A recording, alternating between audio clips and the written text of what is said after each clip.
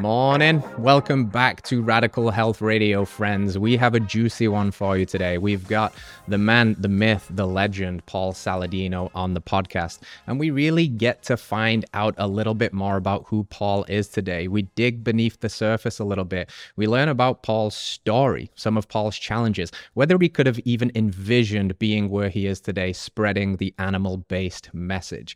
We learn about some surprising hobbies and habits that you might not know about Paul, and even some of his sexy time behaviors. We then move into a live caller Q&A portion where Paul and I interact with callers into Radical Health Radio. We encounter PCOS, headaches, stress management, autoimmune diseases, and a lot of other fun topics along the way. But the bulk of our conversation was really centered around the Radical Health Radio 7 steps to radical health. I got Paul's insights on what those steps look like and how he would interpret them, and contrasting this through his experience of being a classically trained conventional medicine doctor. How some of the limits of that shuts down critical thinking and limits us to what we believe is possible for our health and our empowerment on our health journey, and why we need to draw on ancestral wisdom to somewhat become our own doctors and to learn, to authenticate our knowledge and turn that into wisdom through experience. It's a very fun conversation. We get to see parts of Paul that maybe we haven't seen before, and there's lots of juicy information to unpack. So let's dive in.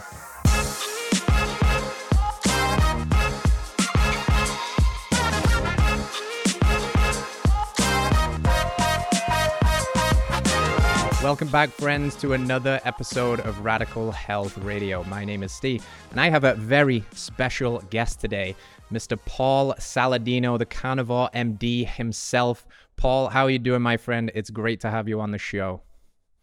I'm stoked, man. I'm really glad to be here, and everything is good. Yeah, good. I want to kick this off with a question of what does radical health mean to you? What's Paul's encapsulation of a true holistic view of what it means to be radically healthy?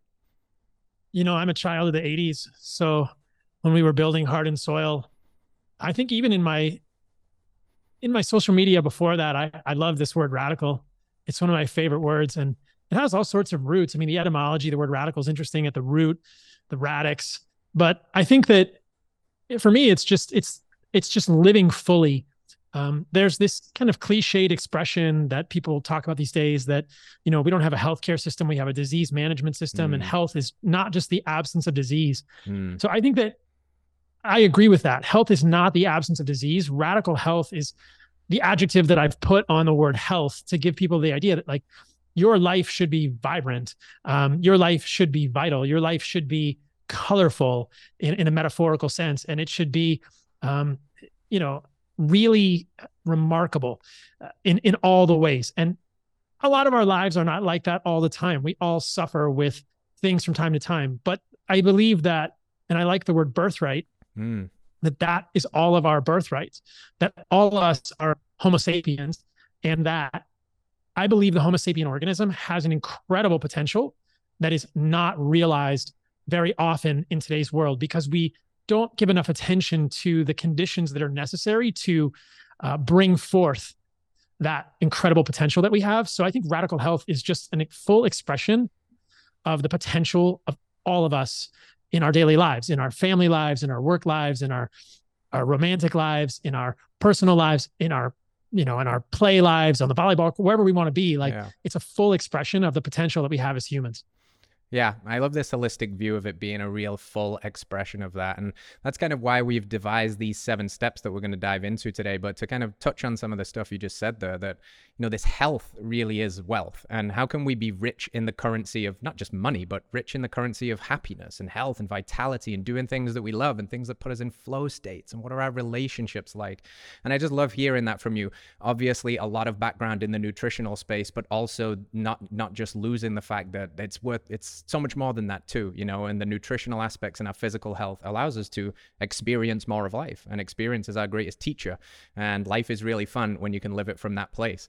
So I'm curious, Paul, you know, you've been on quite the journey. You've kind of come from relative obscurity in the last few years to being a very well-known name in this space. I'm curious if you ever envisioned that it would look like this for you. Was this ever part of the dream? Was it ever part of the vision to have 1 million followers on Instagram and be on TV shows and hosting podcasts? Like, what was the story there?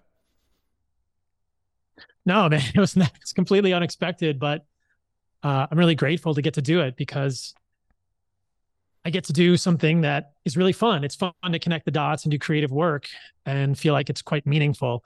And you guys see it at Heart and Soil, and I see it in my comments on Instagram and YouTube. What we do changes lives, and that's amazing. That's really cool. But it was never expected. When I got out of college, I was a ski bum. So my original vision was I'm going to travel around the world and the United States and ski and mountain bike, and I'm just going to live. And I thru hiked the Pacific Crest Trail and spent a lot of time in the wilderness. And then eventually I kind of had the itch that grew somewhere. And I kind of like biochemistry. I kind of like medicine. I think I'll go back to PA school.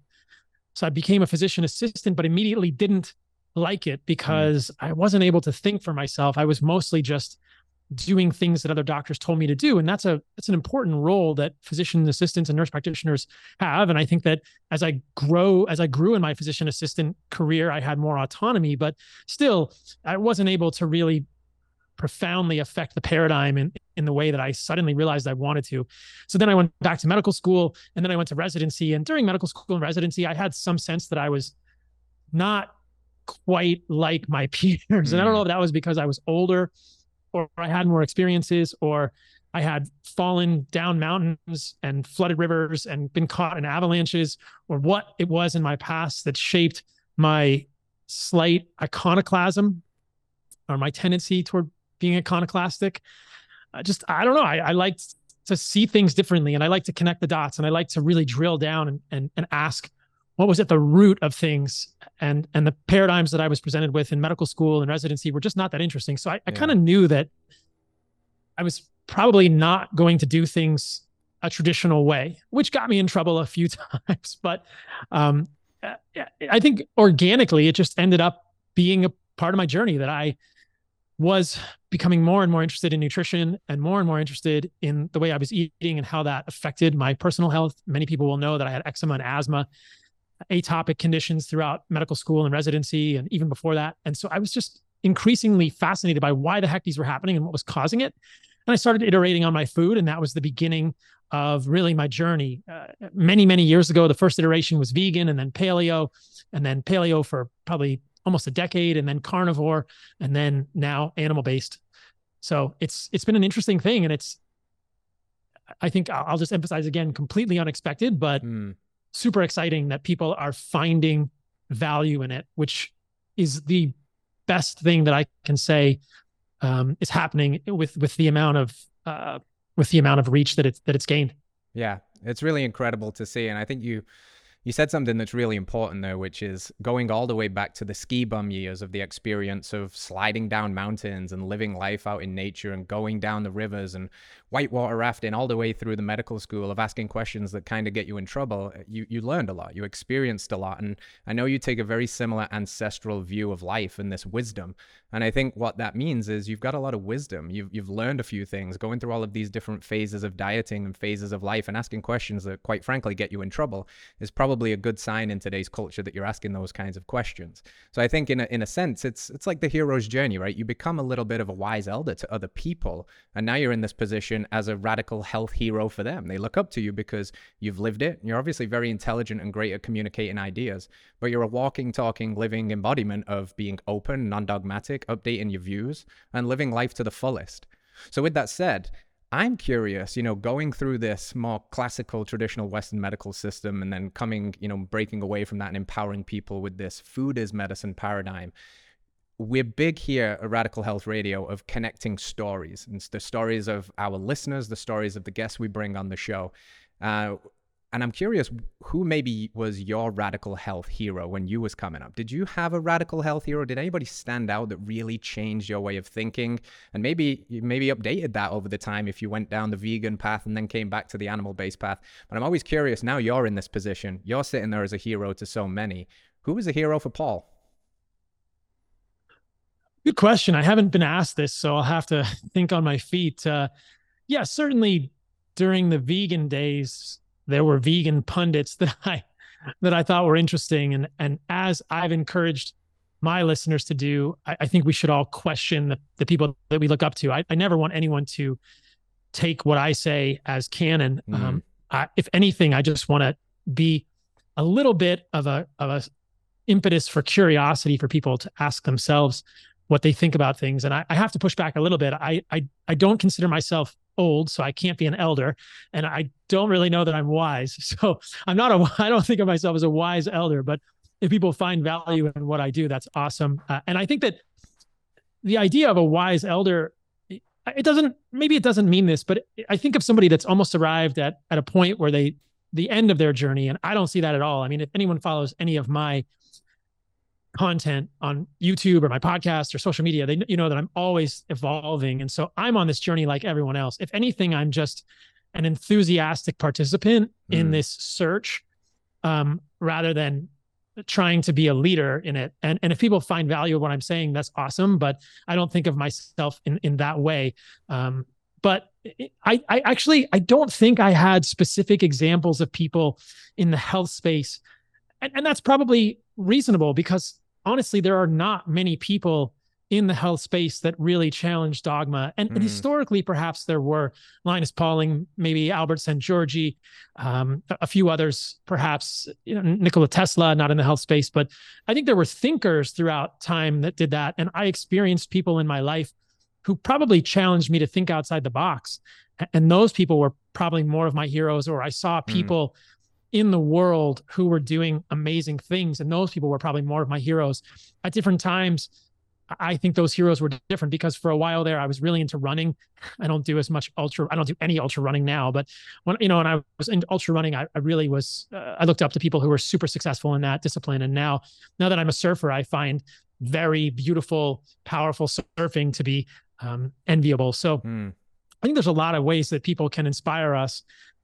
But I think it all kind of goes back to creativity and thinking for yourself. And then the other theme that I would say from these people that I've seen is relentless curiosity and pursuit in the face of trials, in the face of hardships, right?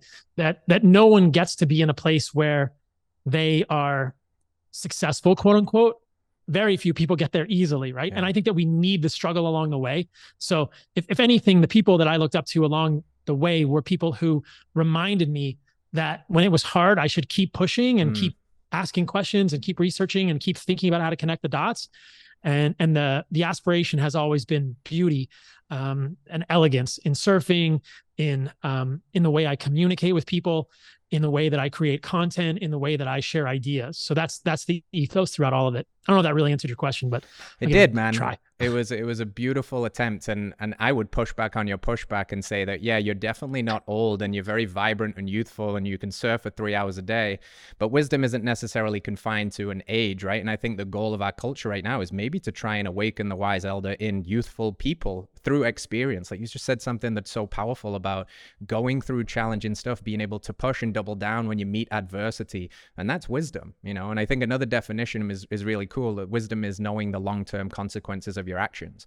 And if you get too confined to dogmatic thinking, you'll not be able to see the red flags along the way. And something that is very relevant in your story, and something I want to kind of branch into now, is this ability to anticipate, understand the long-term consequences of actions, and update your viewpoints on certain things. It's very common in, dogmatic kind of borderline religious beliefs around diet that we get stuck and we're unable to kind of see things outside of our belief system.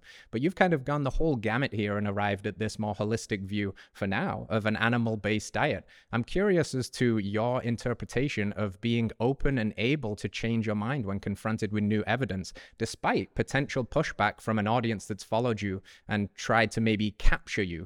There's audience capture in these spaces, that you're a carnivore, Paul, and now what are you doing with all this fruit and honey stuff? How has it been to change your mind, grow as an audience, and also with that, obviously receive some criticism?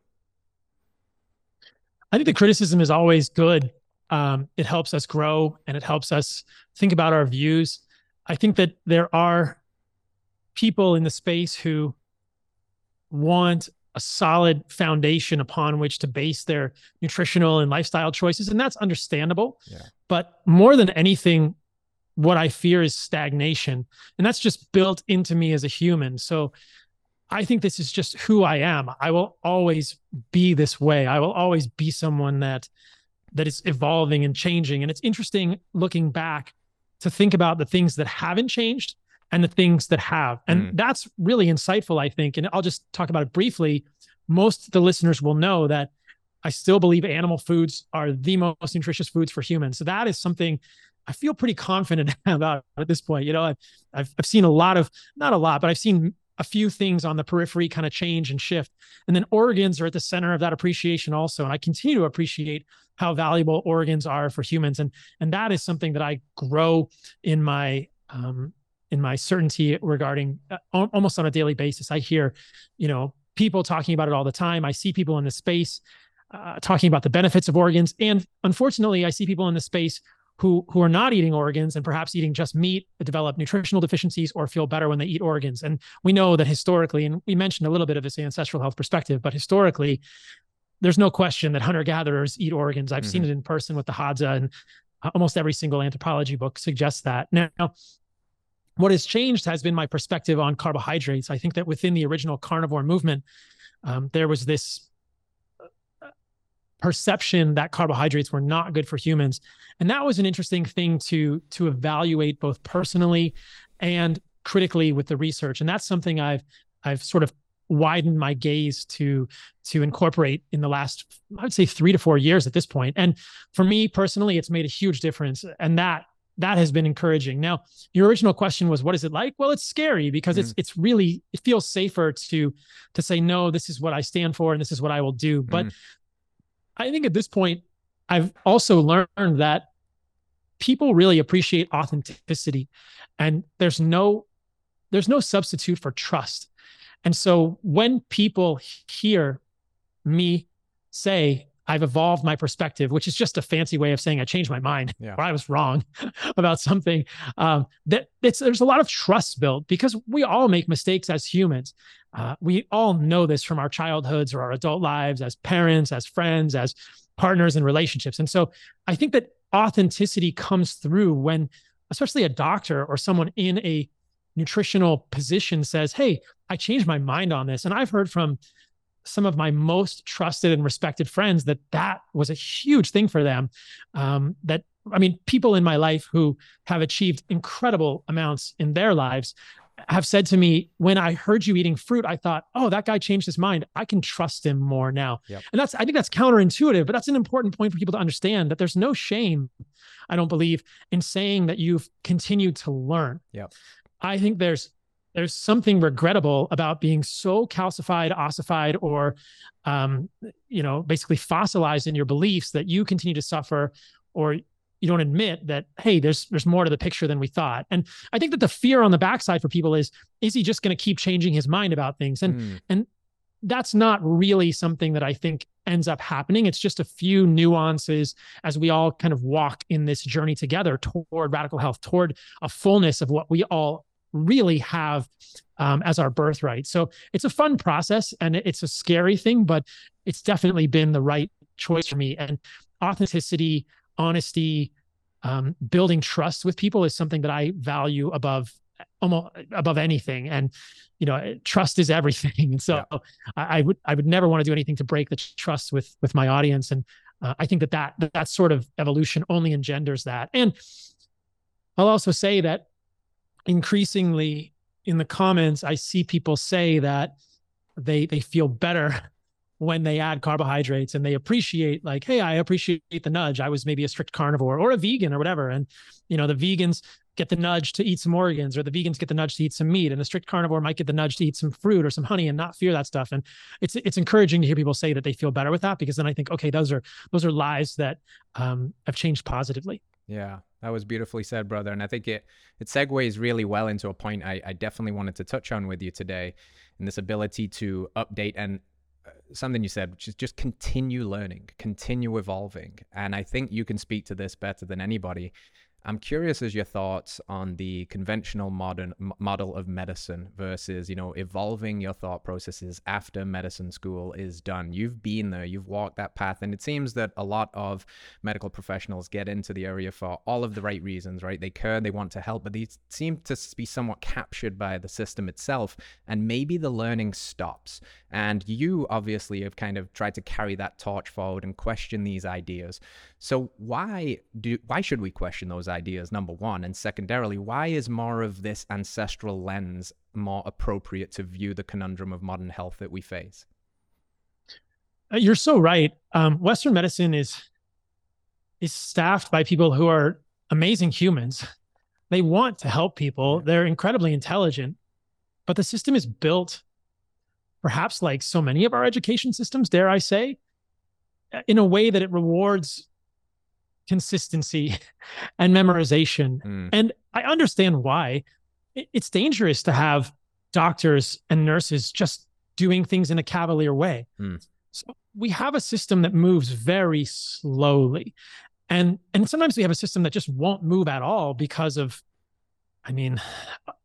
outside interests, and we can speculate what those are. But I think most people can understand the sort of financial interests that might make evolution within the medical sphere difficult and might make research in certain ways into nutrition difficult, because most research is funded by, pharmaceutical companies. So why would we research the benefits of liver with an NIH grant when, most of the grants are, the NIH grants are few and far between. And then the majority, 75+% of research funding is from private interests. And nobody has been able to get an FDA approval and I don't think we'd want that, or, a patent on liver. We would never want that sort of intellectual property taken from us as humans. But so medicine is tough because it's not built to evolve. It's built to be sort of safe,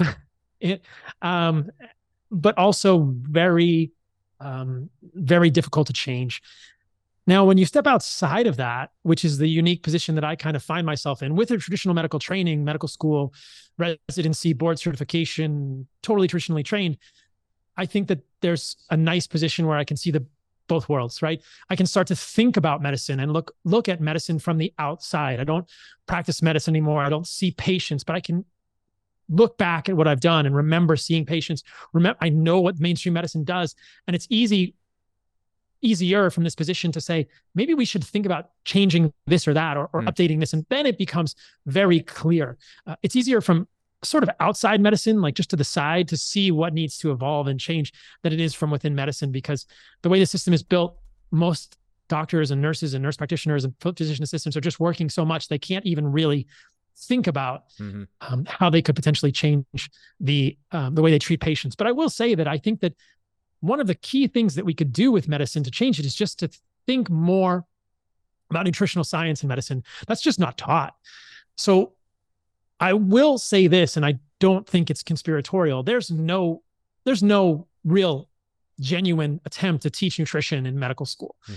And I think any attempt would be better than nothing. I fear that most medical systems would teach nutrition in a way that I might not agree with, that might be overly focused on epidemiology, observational studies, which we know are confounded by healthy user bias and unhealthy user bias. But any attempt to teach nutrition would, I think, raise the right discussions. And hopefully the work that I've and many others have done would allow medical students to have resources to question their professors and attendings and supervising physicians regarding the nutritional findings that they have.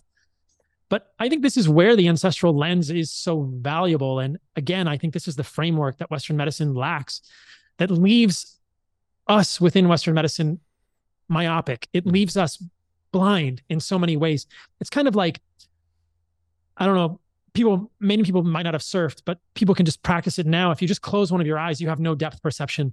It's much harder to kick a soccer ball when you have one eye closed. It's much harder to catch a wave when you have one eye closed. And so that's the way I feel we are in medicine. We're doing things with one eye closed. We may still be able to see what's written on a wall, but we have no depth perception. We have no framework. And so the ancestral lens, I think, adds that framework back. And we think, what have humans done? And we'll never have a perfect picture of this. I wish we had the DeLorean. I wish, we had 1.21 gigawatts, and I wish we could go back in time and see it. We have some indication with the Hadza and other hunter-gatherers of what humans do and what we prefer, but there's only a few thousand of them left on the planet, which is why I felt like it was so important to go visit them. But I think that there's enough anthropology, there's enough we know from hunter-gatherers that we can use this ancestral lens and say, what makes sense and what doesn't make sense. And I wish that were added to medicine, because I was never taught anthropology in medical school, but I really think it should be taught. I think anthropology and nutrition should be taught in medical school, because that's the framework. That's where humans have come from. And even today, in present day, in 2023, there are people living on the earth with significantly lower rates. And I'm talking, you know, massively lower rates of diabetes, chronic disease, obesity, cancer, autoimmune disease, depression, every single disease under the sun. There are people doing it. There is a natural experiment happening thousands of times over every single day. And Western medicine just turns a blind eye to that. I don't understand. There are people living. And of course, this is all observational research, but Western medicine loves observational research, but we ignore the fact that there are people living all over the world who are doing things differently. And this can be extended to animals too. And I've always loved thinking about pets and how healthy animals are in the wild versus how healthy they are or unhealthy they are in domestication. And the reason I draw the parallels, because I think that we are domesticated humans. I've talked about this. We live in a human zoo. And there are ways to step outside the cage doors. The cage doors are open. There are ways to do this, but it means bringing the ideas of how we've lived in the past into our quote modern lives. And that's a really cool idea for me. And that's how we live, right? Sunlight, exposure, grounding, being in nature. These right angles are called, Landscapes of Despair by Michael Easton and others. We need fractals and green and colors and human connection outside of the digital world. And we're just now beginning to understand, I think, how damaging a digital world can be for us. Obviously, people are listening to this in a digital platform, but the flicker on our screens, non-native EMF, is it a problem? Is it not? We don't fully understand. Toxins in our environment that are a result of our technologically advanced, world. So all of these things, and then centrally our food, how our food has changed. And when we look at that, I think it's very clear that, and it's so interesting to talk to people on my podcast and have this come up over and over. It's just like the simplest version is meat, organs, and fruit. I think every hunter-gatherer on the planet seeks those foods preferentially. If you look at these ancestral people, it's so clear what their hierarchy of desire is in terms of food: meat, organs, and fruit. And probably organs before the meat, and sometimes fruit even before the meat or honey, but they want all of these things, and they just really don't care much about vegetables, and they don't really do much seeds unless they're absolutely starving. And yet the majority of our diet, and if you look at the USDA guidelines, they say eat 6 to 8 servings of grains a day. That's not very ancestrally consistent. And seed oils is something that I've talked about a lot, and that amount of linoleic acid is completely evolutionarily inconsistent when we're looking at what our ancestors do. And I wish that Western medicine would start to think about that and look at these natural experiments happening and question, not accept any of this as truth, but begin to question and incorporate it into the discussions. And I think that would really get people curious. It would shake things up. Yeah. Which would be a good thing. But hopefully there are still, and I believe there are many people left in medicine who are willing to go through that little bit of uncomfortable sensation as they learn, because growth is uncomfortable for us. So that's the challenge. Yeah, that was wonderful, Paul. And there's a lot there, but there's a few like reoccurring standout themes, the analogy of uncovering one eye and maybe rewilding ourselves a little bit more again to look for the animal that we are, right? And I think it was Carl Jung that said too much domestication of the animal will make it sick. And it's what you were saying, you go look at animals in zoos, they're not necessarily thriving. You can see there's a lackluster fire in their eyes has gone away. And that's kind of what we're becoming as a species. And maybe the answer is decentralizing medicine in a way of not trying to say that we're all medical doctors by any means, but if you track the root of the word doctor, it comes from the Greek doctoro, which is to teach. And maybe we need more of these conversations, right? Maybe we need to empower people with the idea that food can be medicine and lifestyle can be medicine, and we're not throwing the baby out with the bathwater and saying that, medicine is all broken and unsalvageable, because that's not true. You just said there are great minds and things hopefully get updated. But also this complete dependence on that system is probably not going to continue to serve us, which is why we're having this conversation, which is why Radical Health Radio has our framework to empower people.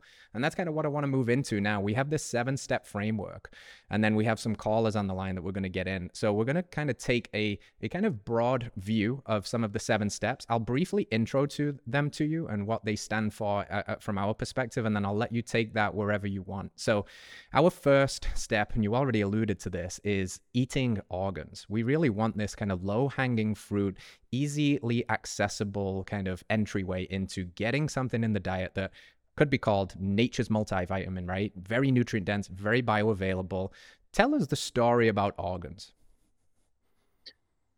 Oh, I mean, organs are so many different pieces of your body are organs. I mean, muscle meat is an organ. Muscles are an organ. Your skin is an organ, right? we have the story of organs is the story of specialization. Different tissues in the body do different things enzymatically, detoxification wise. And so we are a collection of different tissues that have different functions. But in terms of the nutritional value of organs, I think that there's a lot of unique nutrients and bioavailable peptides and cofactors in these. And I think that when we consider the fact that organs includes muscle, we think, oh, everyone's already eating organ meat. I mean, unless they're a vegan or vegetarian, in which case I'm super glad they're listening to this podcast because I think it could be really helpful. But all omnivores already eat organ meat. They just don't realize that they're only eating one organ, which is the muscle. And like so many things in our lives, it's valuable to diversify. It's valuable to diversify financially. It's valuable to diversify in terms of the way we do everything in our lives, the way we protect our family, the way we protect our ideas, the way we protect our children. And it's valuable to diversify. You don't just want to have all of your eggs in one basket. And it doesn't make sense for us. And historically, we've never done this. So organs are diversification of the portfolio. And along with that, at a biochemical medical level comes vastly improved nutritional status for humans in a way that is remarkable. I think that that's really true. It's a remarkable way that humans change when we diversify these organs. We're not just eating the muscle meat organ, we're eating a liver to start, or a heart and a liver, or maybe even a testicle or a spleen or a thymus or something. And back to the ancestral lens, we've always done this as humans. It's never wasted, both from a calorie survival perspective and then also probably from a vitality perspective, because we know that hunter-gatherers, based on the anthropology literature, select certain organs for certain people, for certain things. Pregnant women, prenatal women, men and women looking to conceive had certain organs or certain foods that they were really recommended to eat. And so there's some wisdom in our history about the unique nutrients in these things. And we see that more and more at Heart and Soil. And I see that more and more in the work that I do when people include organs in their diet. So starting with organs is not as foreign to many people as it might be, because most of us grew up taking multivitamins. I had Flintstones as a kid. I think I had some gummy multivitamins as a kid. And I love that. I think about organs as multivitamins. And if you want to start with liver, or you want to start with a formulation, or you want to start with just a collection of fresh organs, that's definitely the way to do it. And it's both insurance and diversification, and the results will be palpable, which I think is good for humans in terms of changing behavior. Yeah, that's what we're focusing on, something that is really tangible quickly. And you can see, that on the shelf behind me and on the shelf behind Paul, there's supplements for that, because some people get weirded out about eating the organs, but it's not always the case that you don't have to go right to chowing down some raw liver. There's convenient supplements from Heart and Soil and other great places. So please check those out. But kind of something that goes together in this perfect 1-2 combination is the addition of a nutrient superfood like organs, and also the elimination of processed foods. So I know this is a big topic that conveys a lot, but can you give us your 2-minute synopsis of why it's so important to eliminate processed foods? Probably do it quicker than 2 minutes, but I think it's just the processed foods are the single greatest driver of illness in humans. That's the end of the story. If you drill down a little deeper, you start to realize there are common ingredients in processed food. And that specificity, I think, is valuable for humans in terms of making behavioral change. So what do we see in processed foods? Almost invariably, we see seed oils: corn, canola, sunflower, safflower, soybean, peanut, whatever, even grapeseed. So that's a huge driver. And I've done other podcasts about why that is. What else do we see in processed foods? We usually see high fructose corn syrup.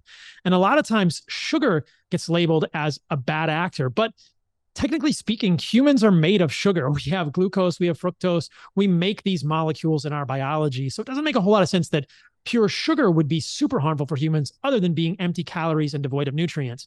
But what's so interesting is that, and I recently have done a podcast on this, there's a difference between high fructose corn syrup and pure sugar. And I'm not advocating for someone eating pure sugar, but I do think that humans consuming fruit and honey and maple syrup, simple sugars, is quite valuable for us and should not be feared. But high fructose corn syrup is a type of sugar that starts with corn.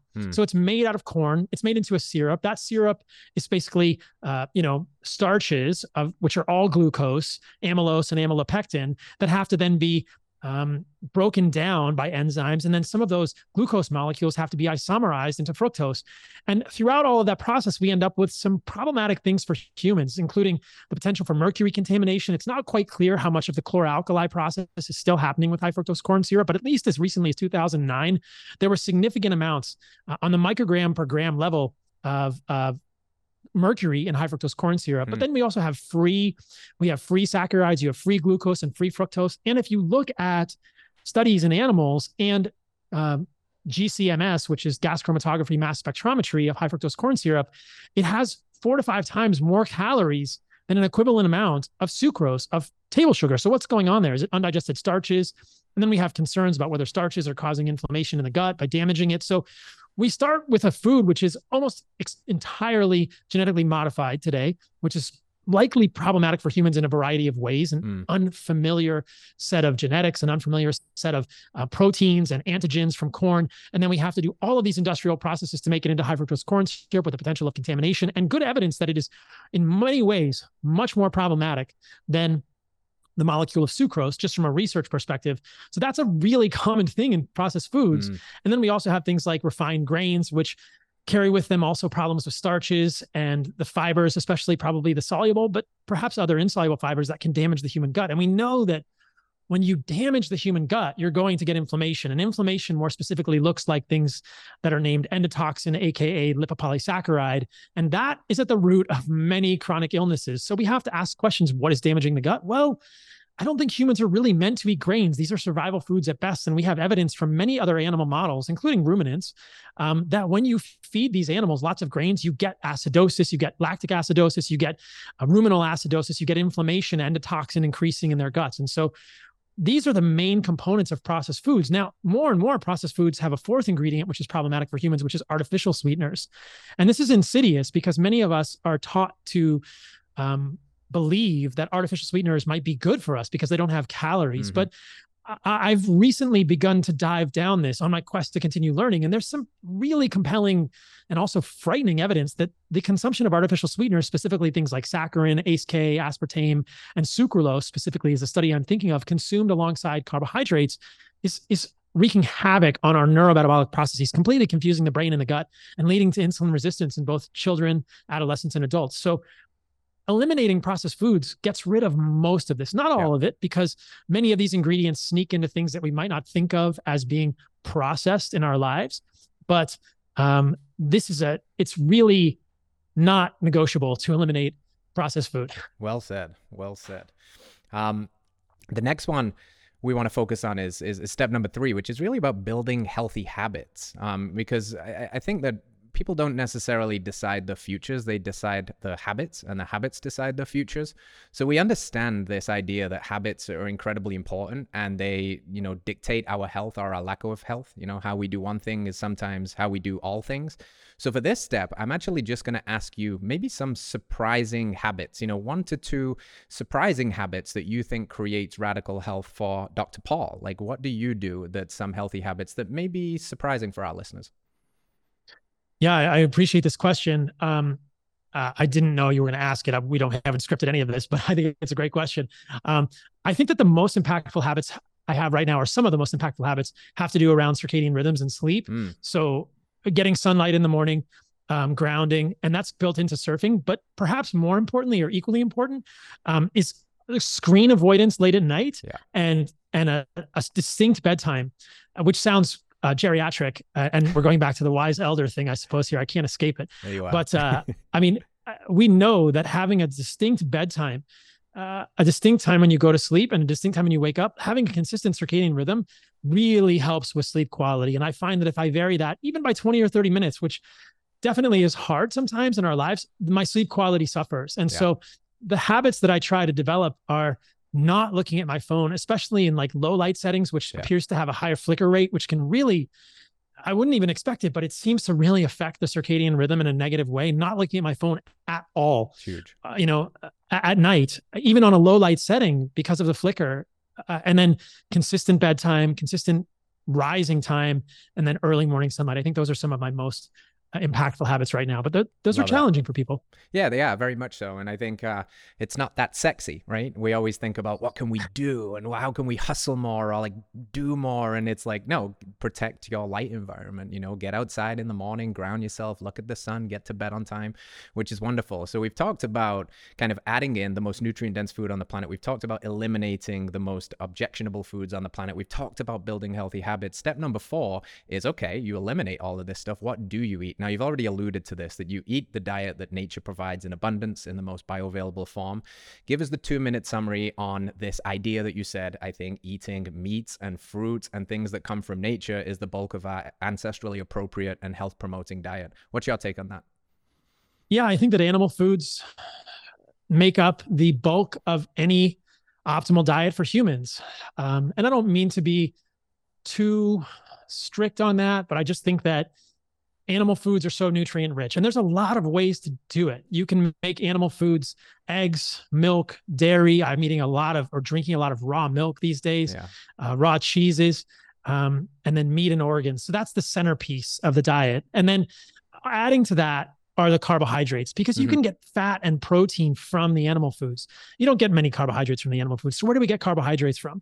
Most people, myself included, just do oatmeal or grains. And I don't think that's the best source for humans for a lot of the reasons we mentioned earlier: anti-nutrients, phytic acid, oxalates.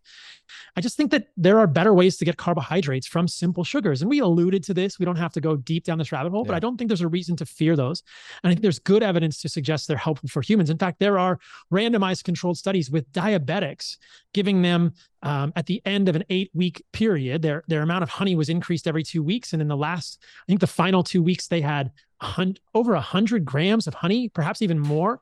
And their fasting glucose and fasting insulin went down, and they lost weight. So that's a nuanced thing. And people should talk to their physician or consume some of the content that I've put out regarding sugars and how to use them in your, sort of medical state. But I don't think that sugars or simple sugars are even harmful for people with diabetes, which is a radical notion.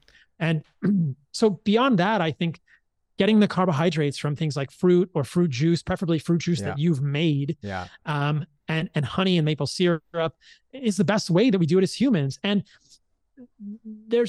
I should emphasize that you need to be in control of the foods you're eating, because the additives in these foods can be harmful for humans. Citric acid is an additive to a lot of processed foods, even fruit juices sometimes, and that is derived from problematic sources, or can have mold contaminants. Even vitamin C added to fruit juices can be from bad sources like corn, and can have triggering actions. So if you're thinking about a fruit juice, it should really just be super simple fruit juice. I don't even fear that. I make a lot of orange juice fresh squeezed at my house now. I have mangoes that I will juice, but getting fruit, getting honey, getting maple syrup. Beautiful. Now, overarching that is a little bit more nuance regarding the macros. And I think people should experiment with this and see where they feel best. But this is another thing where I've started to kind of evolve and experiment a little bit recently by increasing carbohydrates. One thing that stayed pretty consistent was the amount of protein. I find that for most of us, around a gram or a little less than a gram per pound of goal body weight seems to be a good place for protein. So if you start there, and then you can kind of vary fat and carbohydrates and see where you feel better, whether you feel better with a little more carbohydrates or a little more fat in your diet. But I do think both are necessary. When I cut down too much on fat, I don't feel good. When I cut down too much on carbohydrates, I don't feel good. So people can follow my content, or, reach out to the health guides at Heart and Soil if they need a little more guidance on the last piece of that macro equation. But I think that thinking about that and then filling those buckets with the foods that we mentioned is a pretty good starting point. In fact, I'll be candid. I think it's a freaking great starting point for most people. Yeah, I think it gets most people most of the way there, right? And it's just consistently following the laws of nature and trusting that. And again, drawing on that ancestral wisdom and integrating it into these modern high-tech lives. So our next step is all about the physical, pushing yourself physically. You have made it no secret that you're a surf-obsessed dude. And these days you find yourself on the water for a couple of hours each day. I want to know what your current relationship is to movement, and, kind of turning that up sometimes, slowing it down sometimes, and how you push yourself physically. The thing I'll say from the outset is you can overdo this. Like anything, you can overdo this. And I don't think it's good to overdo it. I think exhaustive exercise is something that we should be careful of as humans. And Look, I respect people who go hard in the paint, in the playing basketball metaphorically or physically, or, I respect people who go hard in the gym. But I think that if you want to go hard in the paint, metaphorically, you need to make sure you are checking your labs and understanding things like a cortisol to testosterone ratio or a cortisol to DHES ratio, because you will easily get overtrained and you will do the opposite of what you want to do. You also need to understand your thyroid. So I think that movement is actually easier than most of us believe. This isn't paying penance for sins of your past, for all of the seed oils you've eaten. You don't need to kill yourself. Go easy on yourself. Do what you enjoy. If it's dancing, if it's walking, if it's ballet, if it's bar, if it's Zumba, if it's yoga, some movement, your body will tell you what it wants. And a lot of times your body tells you when it doesn't want it. Yeah. The beautiful thing for me about surfing is it's just freaking fun. And I get out when I want to get out. And usually that ends up being about 2 hours every day. Sometimes it's closer to 3, but often 2 to 2.5. And I don't push it. And then that's about it for me right now. I don't even do much weightlifting anymore because I don't feel the need to. Occasionally I'll jump on the pull-up bar, but most of my stuff is mobility now. Yeah. I have weights in my house and maybe I'll do a little overhead press or a few pull-ups, but most of the stuff I do now is body weight because surfing is what I want to do. And if I am in the gym accumulating a ton of extra muscle mass, that doesn't help my surfing. And I don't find that I'm actually losing much muscle mass. I think that something I'll say that people will find really striking, and perhaps people will want to debate, is that your body will gain muscle mass if you sleep, if you give it enough nutrients, if you give it enough carbohydrates, and your thyroid is appropriate. If you are not in a overly catabolic state, if your cortisol is not elevated for a variety of reasons, whether it's gut inflammation, endotoxin, toxins in your diet, overly stressful, not enough sleep, your body will hold on to and build muscle. And that's really cool. And I think that's what I experienced, that I don't have to really work too hard to maintain my current frame of muscle. And people can see that. Actually, I've started wearing my shirt a lot more on Instagram. So people may not know how muscular I am. I'm not overly muscular. I'm moderately muscular. Yeah. But it's out there. I mean, if you search a picture of me shirtless, you won't have a hard time finding it. So yeah, and that's wonderful. I think don't overdo it. Yeah, and because I think what I'm hearing you say is, well, you're optimizing for what brings you the most joy, which is another facet of the physical thing, which is play. We forget so much, right? We take life so seriously, but your surf is a combination of your exercise and your movement. And yeah, there's certainly sprint efforts in there when you're trying to catch a wave, right? But there's a lot of kind of meandering on top of the water, but it's very playful. It brings you joy. So you're optimizing for that. And I think that's a very important point we don't want to miss in this step, is it's not always balls to the wall, go as hard as you can and wreck yourself. It's about, what you want to be able to do, what brings you joy, and do you want to be able to do it for the long run? And maybe sometimes we go a little bit because of our paradigm of more is better. We break our bodies down, we get hypercortisolemic, and that can cause other upstream problems. So moving on to level 6, we're almost there. I want to hear about your thoughts around what we call leveling up. And what we're talking about here is potentially just poking some of these hormetic stresses from time to time. A little dip in the cold plunge, a little exposure to heat in the sauna. We're maybe looking at things in our environment that maybe might be slipping under the rug for some people. So what are a couple of things in this kind of level up? Right? If you think about the previous steps we've talked about, if people are doing that, like I said, they're 80% of the way there. What would you say are some things that maybe take people that last 10 to 20%? Give me a couple of options that you think could be really useful there, whether it's hormetic stresses or being aware of toxins in the environment. Yeah, I would say more the latter. I think that my sense is that humans tend to overdo it. Yeah. So when we're thinking sauna and cold, most of us are overdoing it, myself included. I could stay in the cold plunge longer than you, or I'm going to really hit myself hard on the sauna. And, those are all going to raise stress hormones. I think that that's valuable in medicinal doses, but be careful with that, like anything else. I think that the biggest lever that I would say is the toxin piece, and just freaking sleep. People like treat sleep like business, treat sleep like a child, like take care of your sleep. And it's not sexy to say that. And you kind of said that earlier. And in some ways it's anti-sexy, because maybe your partner wants to have a romantic evening and he wants to stay up late and, and do sexy things late at night. But I mean, that's the thing that all of us can navigate in our own lives. So you just do sexy things during the day is what you say, right? Before 7:30. Okay, good. There you go. That's sexy. I like it. Before 7:30, there's plenty of time in the day to do sexy things. Good. For me, because I go to sleep so early, because I get up so early. This is TMI for all of you, but not a lot of sexy things happen after 7:30 or 8 o'clock at night. Maybe on special occasions, or who knows. But I think that being aware of toxins is a way to level up, and Yeah. thinking about nuance around water, around environment, non-native EMFs, around, I mean, they're everywhere now. I just read an article the other day. There's BPA in paper towels and there's BPA in toilet paper. And I was telling my team here in Costa Rica about that. And they were like, well, we're not going to stop using toilet paper. And I'm thinking like, maybe I'll stop using toilet paper. I have a bidet, so it's a little more doable for me, but it's just, everybody can kind of do those things at the level at which they are able to, but being aware of those things, I think, will help people in their lives. Toxins in the home, the products used to clean, all these things are pretty critical. Yeah. That's great. And last but certainly not least, the reason we're building this 7-step framework and the reason we're trying to do all of this, which is, get radically healthy, and what that means is to really achieve and activate our why. We're trying to turn this radical health into a radical self. We're trying to leave things better than we found it. We're trying to empower people with this. Okay, you now have all of this energy and all of this kind of life force to channel into something to really kind of leave the world better than you found it, build the family that you want to build, launch the business, or just take life to the next level. So obviously we started kind of at the beginning here with your story of how you've actualized your radical self and continue to do so.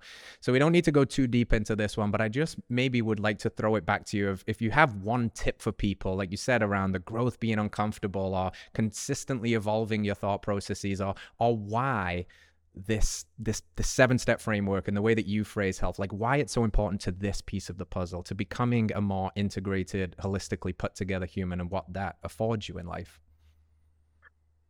I think that every human questions what we're doing here, and we all search for meaning. Yeah. And I think that we all feel more embodied as humans when we do good in the world and we all show up as our best selves. And so I think that part of what we all need or crave is to be the best version of ourselves so we can do the most good or just do the things we're most passionate about. And I think that's why we do this. We're all searching for meaning. We all want meaning in our lives. We know that's critical for humans. That's really indubitable that humans need meaning. Well, the best way to manifest your gift, at the risk of sounding too hokey or woo, I'm not really like that, but I do think that we all have gifts, and the best way to manifest your gift is to respect who you are and to enable yourself to do that. That's what we talked about. That's the radical health piece of this, is manifesting your gift. There's a runner that I used to really idolize, Prefontaine, and he had this quote, which was attributed to him, which was, to give anything less than your best is to sacrifice the gift. And I really like that, because I think that at the end of our lives, this kind of memento mori concept, like we will all look back on our lives and how much did we give and how much were we able to give? Again, this isn't back to the overtraining perspective. I should have gone harder in the gym. This is how much were you able to give, because you have to turn it off to turn it on. And you have to relax to grow. You have to, find time to recover to get better. So I think we all walk this line of wanting to be the best version of ourselves. And this is what I think it's all about, being the best version of yourself so that you really, really get to manifest this gift while you're on the earth. And what could any of us ask for other than that in our lives? Yeah, amen to that, brother. I think you just said something that's really important. And, sometimes I guess it veers into the woo-woo territory, but let's bring it on right now, which is, that there are no two humans on this planet that are alike from a cellular biological perspective. Everybody is very unique. And with that uniqueness comes a gift. And like you said, there is nobody in the world that can do what Paul Saladino does better than Paul Saladino can do it, because you are you. You're completely unique, the same as I am me, and every listener is your completely unique self. And that means there's something that they do better than anybody else in the world can do it. And maybe, just maybe, this radical health framework is the key that can unlock that door. So with that said, I really appreciate your thoughts and your insights onto the framework. And we actually have some callers on the line that are going to jump in and pick your brain, Paul, and I'll kind of let you lead the dance here, but I'll introduce our callers onto the show. So first up, we have Josh, who is from Texas, and he is calling in about parasites. So Josh, are you on the line, brother? And how can we help you? Definitely. So first off, man, I just want to say thank you guys so much for having me on. It's an honor just to speak with both of you guys. I've been following Paul for some time now, and I am definitely geeking out a little bit. So I appreciate it. The question I had was parasites. I've been on the animal-based diet now for about 2 weeks. I've had a little issues with asthma and stuff like that, and I wanted to touch base on that, but I was really curious about parasites. I've been noticing more people kind of talk more and more about parasites in the body and thus causing cancers. I didn't know if you guys knew anything about cancers, and if so, what actions can one take to prevent or kill off these parasites in the body? That was the main question I had today. Thank you, Josh. You want to take that one away, Paul? Yeah, that's a great question. So I see this more and more. The first thing I'll say is, if anyone is worried about parasites from raw organs, you can cook the organs or get them desiccated. These are really safe ways to do it. You can also decrease the probability by freezing the organs. I think technically with liver, you have to deep freeze it for a long amount of time. But, the parasite thing is interesting. My perspective now, which is always evolving, is that this is something that is being made a bigger deal than it really is. In my time working with clients, I very rarely saw parasites that were clinically impactful. Every once in a while, I think I saw one person with entamoeba, and maybe one person with a worm, but it's really rare, especially if you live in the United States. And so I think that we too often in medicine, I think we end up chasing our tail. And even within quote, alternative medicine, I think we end up chasing our tail in ways that ends up being quite harmful for people. So I think that the first things I would say are the foundational things that we've talked about here. Do these things first and see if your GI symptoms improve. See if your autoimmune things improve. See if your fatigue and libido things improve. And I think more often than not, they will.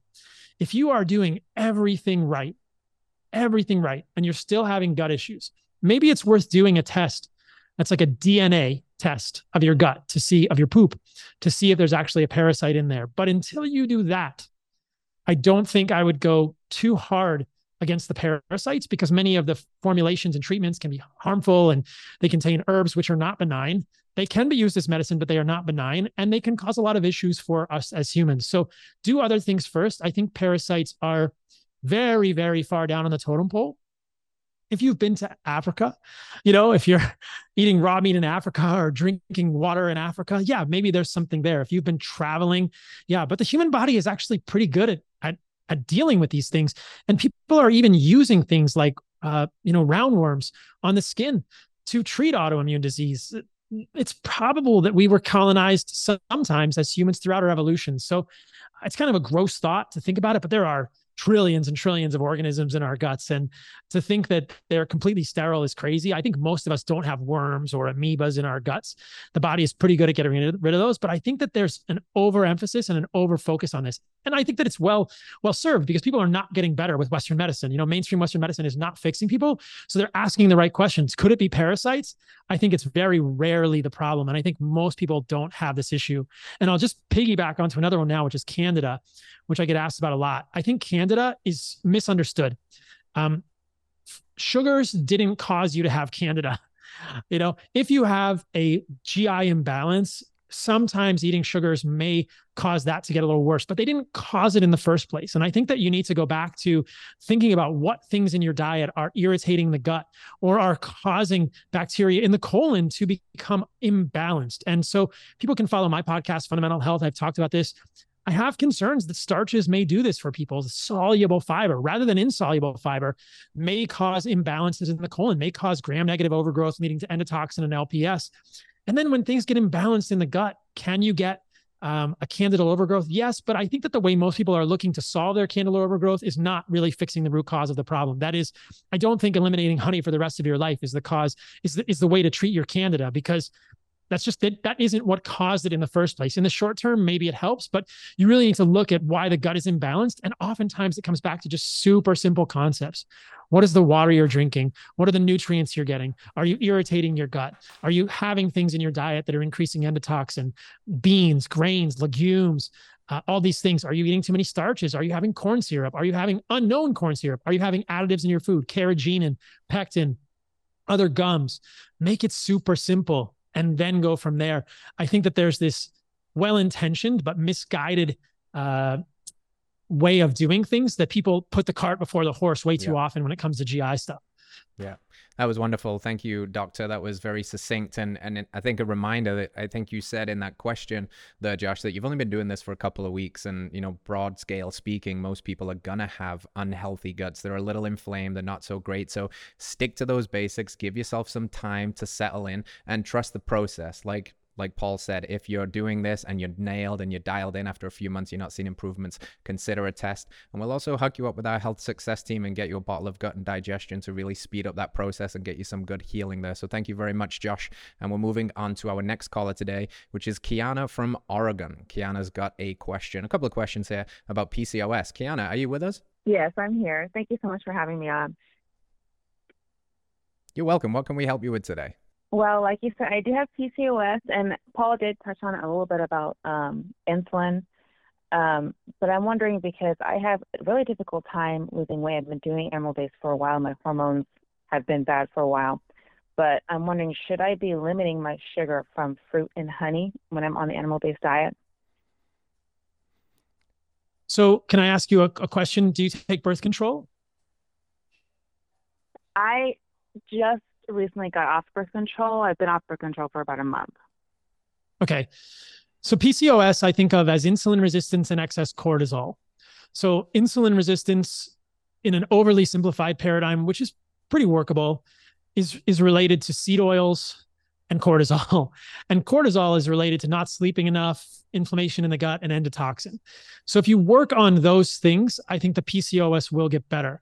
There is this mainstream narrative that PCOS is in hyperandrogen, and I don't believe that. I think it's probably hyperestrogen, which is related to inflammation, which is kind of related to other things in the gut and overall in your body. So I think that the way to start would be thinking about your food, thinking about seed oils, thinking about your sleep, minimizing cortisol, minimizing stress, and thinking about the foods that could be causing GI inflammation and endotoxin, and going from there. That would be my first suggestion. There's her package at Heart and Soil, which would probably be another great thing to try. I've definitely seen some testimonials that it helps with that kind of stuff too. But I think that giving your body time to adjust to a transition off of hormonal birth control will also be quite valuable. I think that the excess estrogens, I don't know if you were on a progestin only or an estrogen, progesterone, or an estrogen-based birth control, but the excess estrogens in birth control, I think is quite harmful for people and can cause a lot of problems. Is that helpful? Do you have any, what else can I tell you? I did have one more question. Were you asking if I had another question or? Well, if that answers your question regarding PCOS, or if you need more details. I would like to mention that I do get my blood work done pretty regularly, and I have been able to get my cortisol down. So I think it used to be 15 and now it's at 8.3. But my insulin it's really, I'm having a really hard time getting it down. And like I said, I have been doing animal based for a while and I feel great. Otherwise, all my other markers are really good. It's just my insulin. So do you think I'm okay, like still eating the honey and the fruit? Absolutely. Yeah. Those don't cause insulin resistance. Yeah. That was another question you had. Those don't cause insulin resistance. I think that limiting them will cause worse insulin resistance. And you may not actually be eating enough carbohydrates. The other place I would look is your thyroid. So make sure you get a full thyroid panel, TSH, free T4, reverse T3, and maybe even anti-TPO and anti-thyroglobulin antibodies, because the thyroid is going to be connected here also. So think about your thyroid, but definitely you don't want to limit your carbohydrates. If anything, I would eat more carbohydrates to really give the thyroid the fuel that it needs to work. Because if you limit the carbohydrates, your thyroid will get out of whack, and that will just create more insulin resistance. We know that your cortisol will go up. There's good evidence that on ketogenic diets with less than 4% carbohydrates, the body does make more cortisol. The enzymes in the liver, 11-beta hydroxysteroid dehydrogenase type 1 goes up, which makes more cortisol. So limiting carbohydrates is probably the problem rather than the solution. So in fact, for you, I would say try eating more carbohydrates and keep an eye on the thyroid. Does that make sense? Yeah, that makes a lot of sense. Thank you. I did have one more question about my vitamin D. Yeah. When I first got my blood work done way back in 2020, I was super low in vitamin D, B12, and iron, so they put me on supplements. And this is before animal-based, and of course, I was able to get them back up. But after I had my second baby, I decided I wanted to just switch over to liver pills. And so my iron and B12 is very good, but my vitamin D is still really low. So I'm wondering, is there a way that I can make it go up other than sun exposure? Are you taking supplements, vitamin D3, like a cholecalciferol? No, I stopped taking it. I was hoping that just taking the liver pills would be enough. The desiccated liver. Liver is amazing, but the amount of vitamin D as liver is not enough for somebody that's super deficient. I think that historically, in the summers, no matter where you are, we would have just soaked it up and we would have had enough in our fat stores for the winter. But so many of us, even in the summer, are working indoors and we're not just outside all summer. So I think that to get back to a good level, just take a vitamin D supplement. So I think I can't ever give medical advice, but if I were in the situation or somebody in my family, the situation, I would think about something like 2,000 to 5,000 IUs of vitamin D3 a day, depending on where your vitamin D3 levels are right now. And again, that's connected with thyroid and inflammation overall, but definitely I think that the best you can do at this moment is get a vitamin D supplement. So cholecalciferol, vitamin D3, look for something in olive oil, look for something organic, and it should be pretty good. They also make small vitamin D lamps that are used in these Norwegian countries. They're kind of like mini tanning beds that some people use for vitamin D as well. We actually had one. I remember I had one in Austin. There should be one floating around hardened soil somewhere. Who knows? Thank you so much, Doctor. And thank you, Kiana. The only thing I'd potentially add there as well is in Oregon, I know that in the winter months, it can get pretty gloomy. So maybe a full permission slip to get yourself a nice holiday out to Austin or Florida and go get some sunshine. And really, as well as we think about all of the nutritional things that Paul gave you to chew on there, is also just mitigating stress through our step number 3 as well. These healthy habits, try to get outside more, try to take a little daily walk, try to manage your stress through things like a mindfulness practice or journaling. It's incredibly healing to the body, especially if we've got some issues, detoxing from birth control, thyroid is slowing down. If the body's stressed, yes, nutritional components are very critical, but also the psychological and somatic experience too. So think about those habits as well, Kiana, and combine those two, and I think you've got a winning formula. Thanks for calling today. Okay, next up, we have Mr. Jim from Arizona, who has a little question here about his triglycerides and his animal-based journey. Jim, are you on the line, and what can we help you with, my friend? I am, yes, thank you. I appreciate you taking my call. I'm 64 years old, and I've been on a carnivore diet for about 2.5 to 3 years. My question is, recently I had some blood work done and was surprised that my triglyceride level was 91. I've been increasing my carbohydrates lately by eating some bananas and blueberries. Prior to that, I was eating very few carbs. And usually that's been in a protein shake. And I'm wondering if the artificial sweeteners in the protein shake could have increased my carbohydrate or my carbohydrate level, but to that amount. The triglycerides, are you wondering whether the artificial sweeteners could have increased the triglycerides? It's certainly possible. Which artificial sweetener is in your protein shake? You got to throw that out, my brother. Got to get rid of that. Yeah, I did. Actually, based on your video, I did throw that out. I didn't realize that was a bad thing. 91 is not horrible for triglycerides. Again, I'm going to challenge you to check your thyroid and probably recommend that you eat more carbohydrates and see how you do. I think that coming from carnivore, a lot of us, myself included, this was my journey too, are a little hesitant. But over time, I've found that the more carbohydrates I eat, I do better. Again, I'm exercising about 2 hours a day. You may not need 200 grams, but I would suspect, do you have any sense of how many carbohydrates you're getting a day? If you're doing bananas and other fruit, I bet that you're under 100, but I could be wrong. Do you have a sense of that? I do think it's been under 100. Usually it's just blueberries and bananas so far. So, and that's just kind of being introduced the last few months. Yeah, it's a good start. But I get a lot of exercise. I'm doing what's that? Maybe a lot of exercise with weights and jiu-jitsu. So. Oh yeah, I would recommend increasing the carbs. Don't fear it. You could try honey, maple syrup, other fruit juice, and I would think go to 150, go to 175, see how you feel. I wouldn't fear it. I think that the more carbohydrates you give your body, and obviously there's a limit, you don't need to give your body 500 grams, but I think that if you give your body 150, 175, even 200 grams of carbohydrates, that's going to really improve your thyroid function. And I bet the lipids will improve. And then getting rid of the artificial sweeteners, I think the triglycerides will almost certainly come down. And I bet your LDL will come down too. Again, I don't worry about LDL as a real marker of cardiovascular disease. I see it more as a marker of thyroid function these days. Okay, that makes sense. Thank you, Jim. Yeah, keep us posted. Keep us posted, and keep us posted, and go eat 3 tablespoons of honey right now.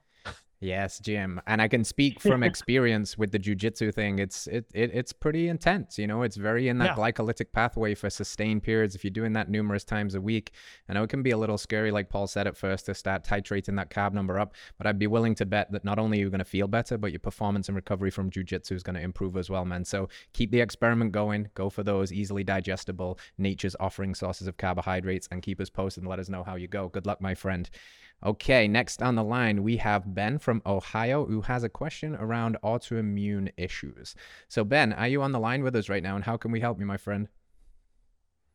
Yes, sir, I am. Thanks for taking my call. Hey, I've got a couple things. One, in 2019, I was diagnosed with alopecia, mainly on my head and face and chest. I've gone from a vegan diet to paleo diet, and I'm kind of like stuck in between to try to figure out how to reverse some of this stuff, because if you look online or you talk to a doctor, they want to prescribe meds, and I'm kind of against that kind of stuff. So one, what is your opinion on things that I can do to reverse that? Yeah, absolutely. So this is an autoimmune type of alopecia, it sounds like, rather than a male pattern baldness. If you're losing hair on your face or your skin as well as your head. And I think that's very responsive to diet. And I think this is where something like an intentional animal-based diet shines. This is the best case application for this way of eating. So if I heard you right, you said you're stuck between kind of vegan and paleo. I would say try animal-based. And what that means is cut out the vegetables. So that's leaves and stems and roots and seeds. And then even think about nightshades a little bit, things like tomato or goji berries, eggplants, and then focus on the foods that we've talked about and focus on eliminating things like artificial sweeteners or food additives that could also be irritating the gut. Because I think that my high level view of what's happening here is that something is irritating your gut. Multiple things are irritating your gut, whether it's carrageenan, pectin, gums in the foods you're eating, things in vegetables, starches, soluble fiber, who knows what. And that's triggering an immune response. And then once that's triggering an immune response because of these damage to the gut, there's like this kind of this vicious cycle. And so just simplifying, I agree with you. I think immune modifying medications are the last resort in this case. And we know they have some pretty serious side effects. So start with just simplifying the diet. There's a version of paleo called AIP, autoimmune paleo, which starts to move in this direction. It gets rid of things like nuts and seeds on a paleo diet. It gets rid of nightshades. So it's like halfway between paleo and animal-based. But I think even better would be cutting out all the vegetables. So if you're eating any root vegetables, if you're eating any leaves, if you're eating any stems, any seeds, which is seeds, nuts, grains, and beans, I would try eliminating those and then focusing on the foods that we're talking about. And the simplest version is just meat, organs, and fruit. And then go from there. You don't have to overcomplicate it. The health guides at Heart and Soil can help you with this. And I've done a lot of content there, but that's where I would start for this. And there definitely are anecdotes. Admittedly, there are anecdotes, but there are some pretty impressive anecdotes of people who do these kind of intentional elimination diets. Some people do strict carnivore. But again, I think that long-term, that's probably going to be harsh on the body from a cortisol perspective and a thyroid perspective. And I think you don't really lose anything by including easily digestible sources of carbohydrates from the beginning. Does that make sense? Is that helpful? Yeah, absolutely. And then one other question, this is kind of maybe a long drawn out answer for you guys. Why is there so little information on autoimmune diseases in general? Like if you ask a doctor, I'm like, well, we don't know what's causing it. We have no idea why. What's your body doing? Because my wife has Sjogren's, which is a nerve autoimmune disease, and they can't give her any answers either. So my semi-conspiratorial answer is that pharma funds all the research, man. And there are so many. Western medicine loves to categorize things. We love to make diagnoses. It makes us feel really important. I looked it up one time when I was doing some content for social media. We have over 10,000 diagnoses in Western medicine. That makes us feel really smart.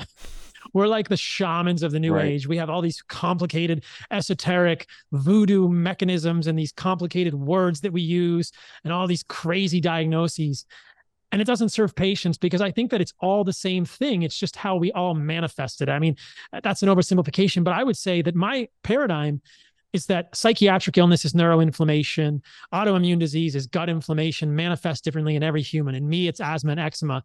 In you, it's alopecia. In your wife, it's Sjogren's. In someone else, it's going to be autoimmune thyroiditis, also known as Hashimoto's. But it all starts in the same ways. So if Western medicine admitted, oh, it's all the same thing, and it all starts in your gut, well, they're either only going to have one medication to sell you, which is a medication like, I think it's called the Rosatide. I think it's just a Lazarotide or something. It's just an experimental medication that actually helps tighten the gap junctions in your gut, but I'm sure has other side effects. Or they're actually going to have to look at nutritional research. And so I think the challenge is multiple fold. But I think the problem is that there's so many different autoimmune diseases, and Western medicine operates from a paradigm that I think is incorrect, which is Sjogren's is different than alopecia. And I don't think it's really that different. It's immune cells reacting against parts of the body. And why are those immune cells doing something that they're not supposed to be doing? It's the same sort of root mechanism in the end. And so that's, I think, challenging, is that if you were going to do a study, would you just have Sjogren's patients and you're another study with MS patients, another study with rheumatoid arthritis, another study with type 1 diabetes, another study with autoimmune alopecia, right? It gets just onerous, and who funds it? So I think that's a problem, but it's based on our flawed thinking around these conditions in medicine. And if Western medical paradigm began to see them as what they are, I think often caused by the same things, it would make it much easier for people to think, oh, let's start with food. I mean, that's a really, quote, easy. I mean, behavioral change is not easy for everyone, but this is an easy, low impact, zero side effect intervention that we should always do. And I think that's what got me interested in this whole thing, was my autoimmune disease. And I think that's where so many people will benefit, is their autoimmune conditions that are just not getting better just by intentionally looking at their diet. I think that's so powerful. Wonderfully said, Paul. All right. I appreciate it. Thank you very much.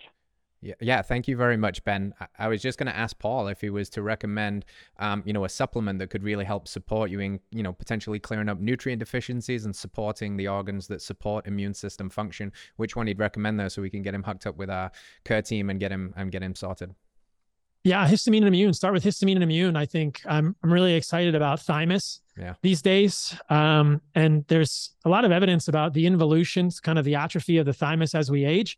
And I don't think it needs to happen. I think it's just sort of one of the things that we accept as normal in medicine, like rising blood pressure. But there's evidence that desiccated thymus actually helps, I think at least in animal models, helps with thymic atrophy and can improve overall immune function as the thymus doesn't atrophy as much. We don't know as much in humans, but mechanistically, it makes a lot of sense to me. So I would start with histamine and immune from that perspective. Or really, I think that histamine and immune would be a great one to start with for most any autoimmune condition. Awesome. Thank you, Doctor. And thank you, Ben, for calling in. And last but certainly not least, we have Catalina from Texas, who wants to know all about headaches. So, Catalina, what is the story and how might we help you? Hi, I actually have a few questions, but yeah, one of them is around my headaches. I started it about 7 days ago, the animal-based feeding, and I've noticed some more frequent headaches than usual. I did see, some people posting about using, some salt in your water. It might be dehydration, not enough water. So I just wanted to get your thoughts on that. I don't want to add too much salt because I do add it to my food, but just wanted to get your thoughts on that. The other two questions I had was around eating too much red meat. Is it bad for you? And then the last question I had was around using antibiotics or steroids for sinus infections. How does that hinder your animal-based eating? And what can you do to prevent gut issues? Yeah. So how many carbohydrates are you eating per day? Do you have a sense now? I don't have a sense. I know I do usually eat like a big bowl of fruit with my meals. I probably eat two full meals a day and then some fruit in between. But I haven't really counted the carb intake. What kind of fruit are you eating? Mostly berries and oranges. Berries, oranges, and bananas. Okay. The first thought would be increase the carbohydrates. I think that a lot of people, when they transition to animal-based, they're used to getting more carbohydrates from oatmeal or bread or grains. And we're not really used to eating a lot of fruit or a lot of honey or maple syrup or raw milk with lactose or something with the carbohydrates. But I think that increasing the carbohydrates either by fruit juice, adding honey to anything you're drinking, if you're doing raw milk or milk, adding honey to that or maple syrup, doing a little more fruit or the fruit juice, I think will help out a lot, because I wonder if that's the issue going on with the headaches. Generally speaking, an animal-based diet shouldn't cause headaches. People who have a history of headaches find improvements with things like riboflavin, which is in heart and liver. So making sure you're getting some organs is probably also a good idea, but it sounds like this isn't necessarily a migraine type physiology. Also, we know from research by Chris Ramsden and his group at NIH that eliminating seed oils and omega-6 fatty acids is going to significantly improve migrainous headaches and those type of conditions. So the first thing I would say is don't fear the carbohydrates, and maybe just think like, was I eating oatmeal and rice and pasta and bread? And is it possible that I've just cut my carbohydrates in half? And that's what your body is adjusting to. And I don't necessarily think that's something you want to lean into. I would increase the carbohydrates, because that'll again support keeping cortisol at bay and keeping your thyroid where you want it. Does that make sense? Yes. Yeah. And then your second question was red meat. So my podcast is called Fundamental Health. I've done a lot of podcasts on red meat and whether it's harmful for humans. And so the answer high level is no. I don't think eating a lot of red meat is going to be harmful for humans. But and that's not cancer, not arthritis, not cardiovascular disease, not gout. There's good evidence that there's really no evidence for any of that, no matter how you look at it. Those are all kind of unique rabbit holes to go down, but I wouldn't worry about eating red meat and organs. Now, if you want to mix in some other meat, that's fine, but generally the association there is either with heme iron, which is going to be present in dark meat chicken as well as red meat, or with saturated fat. And there's tons of good evidence that saturated fats in animal foods like stearic acid are very beneficial for humans. And stearic acid is probably actually a very positive estrogen modulator in humans. It seems to block aromatase as well and block the estrogen receptor, which are things that both men and women want, because excess estrogen looks to be harmful. So stearic acid is a very valuable saturated fat that's predominantly found in animal foods.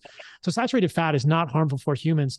There is a little bit of confusion there, because when we do less polyunsaturated fatty acids, aka seed oils, and more saturated fat, LDL will often rise slightly, 20, 30%. But as I've talked about many times in the past, LDL by itself is a very poor predictor of cardiovascular disease and can only be interpreted in the context of insulin resistance and overall, I would say, lipid health. What we know is that if you decrease saturated fat and increase seed oils or polyunsaturated fat, you end up with less LDL, but more oxidized LDL and more Lp(a).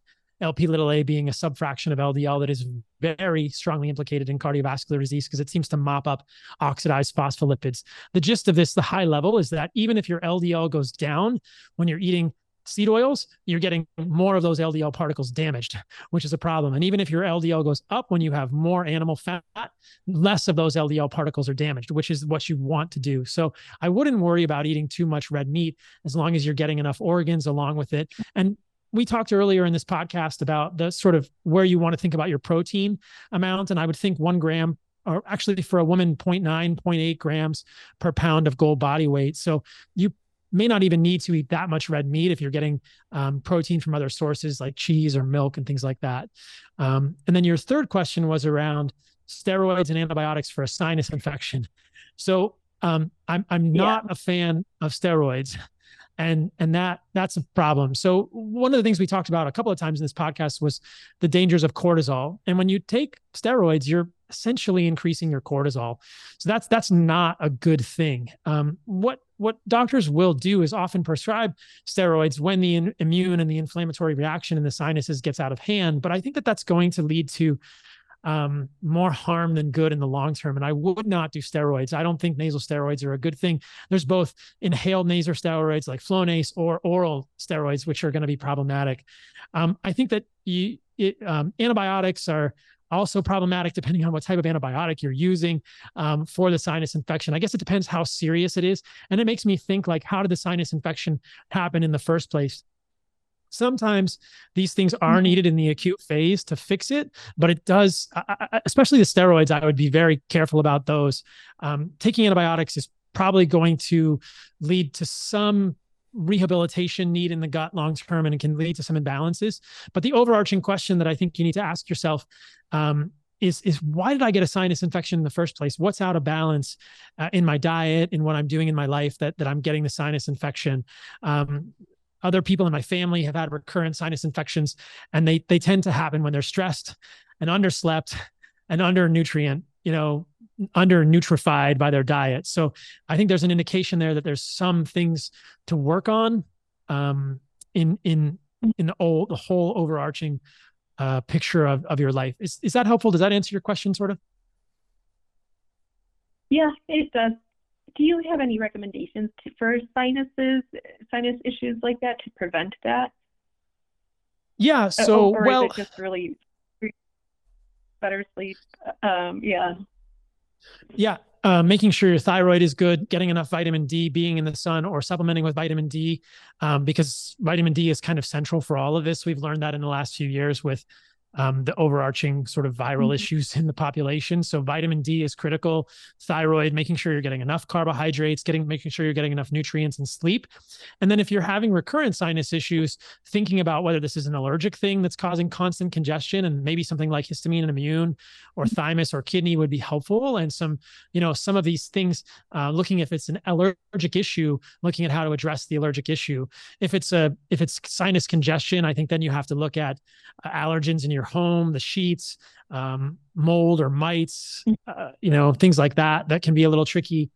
Austin has a lot of moldy, or I forget where you are, if you're in Texas or somewhere else, a lot of mold in buildings and things like that people can be exposed to. There's always the possibility of using like a saline rinse in your nose, which is much more benign than a steroid or an antibiotic. Also like a neti pot or something, just to start, and then kind of going from there. But I think what we do in Western medicine is we look at your nose and we go, how do we address that?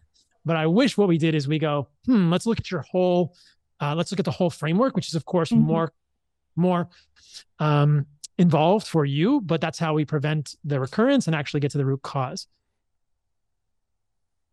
Okay. Yeah. Thank you. Yeah. And I think the health guides at Heart and Soil can help, moving forward. If you have more issues and stuff, we can probably help walk you through it. Thanks. Thank you, Catalina. We will huck it up over here. And just to remember as well that we got to play the long game a little bit here. You said you're only a couple of weeks into this journey. Things will start trending upwards. There is just literally thousands of anecdotes at this point from people adopting this way of eating that used to deal with chronic headaches and chronic sinus infections. They were getting sick 5, 6, 7 times a year. And that becomes significantly less so as we heal the body, as we start to find balance, homeostasis, as we nutrify you and put those good nutritions back in, and we keep that stress low. So take a look at it holistically. Keep going with the diet, take those solutions and get in a little more carbohydrates there, and check your electrolytes, keep stress low, and just keep going, because I promise you, don't quit on it now. You're very close, and a couple of weeks from now, you'll be feeling $1 million. So thanks for calling in, Catalina. And Paul, that's it for our callers in, man. I appreciate the heck out of you. Thank you so much for joining us. Do you have any closing thoughts? Can you see any kind of reoccurring themes to those calls? Anything that you want to say before we start wrapping this baby up? Yeah, I think that carbohydrates are a recurring theme here. Yeah. It's so interesting, and I get it. I mean, I was part of a carnivore movement for a long time, and I think a lot of my audience that's found Heart and Soil fears carbohydrates. But I just want people to know that they're your friend when they're from the right sources, and the reason they're your friend is because they are a signal to the body that there is abundance and that stress is low. And to limit them gives the body the opposite signal: scarcity, high stress, which leads to cortisol increasing, which leads to gut permeability, which leads to thyroid impairment. And those are all, that's what you don't want to have happen. So don't fear the carbohydrates. Carbohydrates don't cause insulin resistance. Even in diabetics, you can have a lot of honey, and it's going to improve overall insulin sensitivity. I think we often also get too myopic looking at our blood glucose levels. And this is kind of a nuanced thing that I'll just talk about briefly, that I've talked about more on my podcast. We use fasting glucose to diagnose diabetes, but I think that we've been told to fear blood sugar too much. And though I think continuous glucose monitors and these type of things that give us a real-time sense of our blood glucose are valuable, I think they've also created a little bit of fear in people. And we'll see postprandial glucose levels that are high, or we'll do a finger stick glucose after a meal and see a 140 or 150 or even a 120 and get worried about that. And those are completely normal and super healthy and valuable for humans. So don't worry about your postprandial glucose levels unless they're above 220, or even 200 or 300. Like that's pathological. But even a blood glucose level of 160 after a meal is really not that big a deal for a human, especially if it comes back to normal. And I've talked about this in my podcast many times. There's good studies that look at the glycemic index and the glycemic load of foods, and there's really no correlation with these and overall health outcomes in humans or cardiovascular disease outcomes. So I think from the right place, we've been taught to fear carbohydrates, but we don't need to fear carbohydrates any longer. We're getting such nutrient-rich foods with meat and organs that if we give our body the signal of abundance with carbohydrates, we will thrive. And I think a lot of people get the piece around meat and organs, but the hardest thing for people to do right now seems to be giving their body enough of an abundance signal with adequate carbohydrates.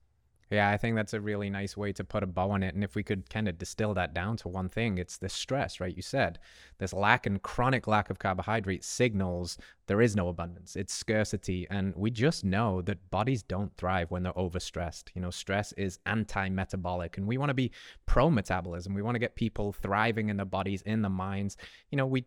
Our awareness is carried inside of this body. And if it's under stress, it narrows our bandwidth of what we can see. So it comes out so much more holistic when we signal abundance, when we eat foods that provide abundance, and we keep that stress low from a nutritional perspective and from a lifestyle perspective.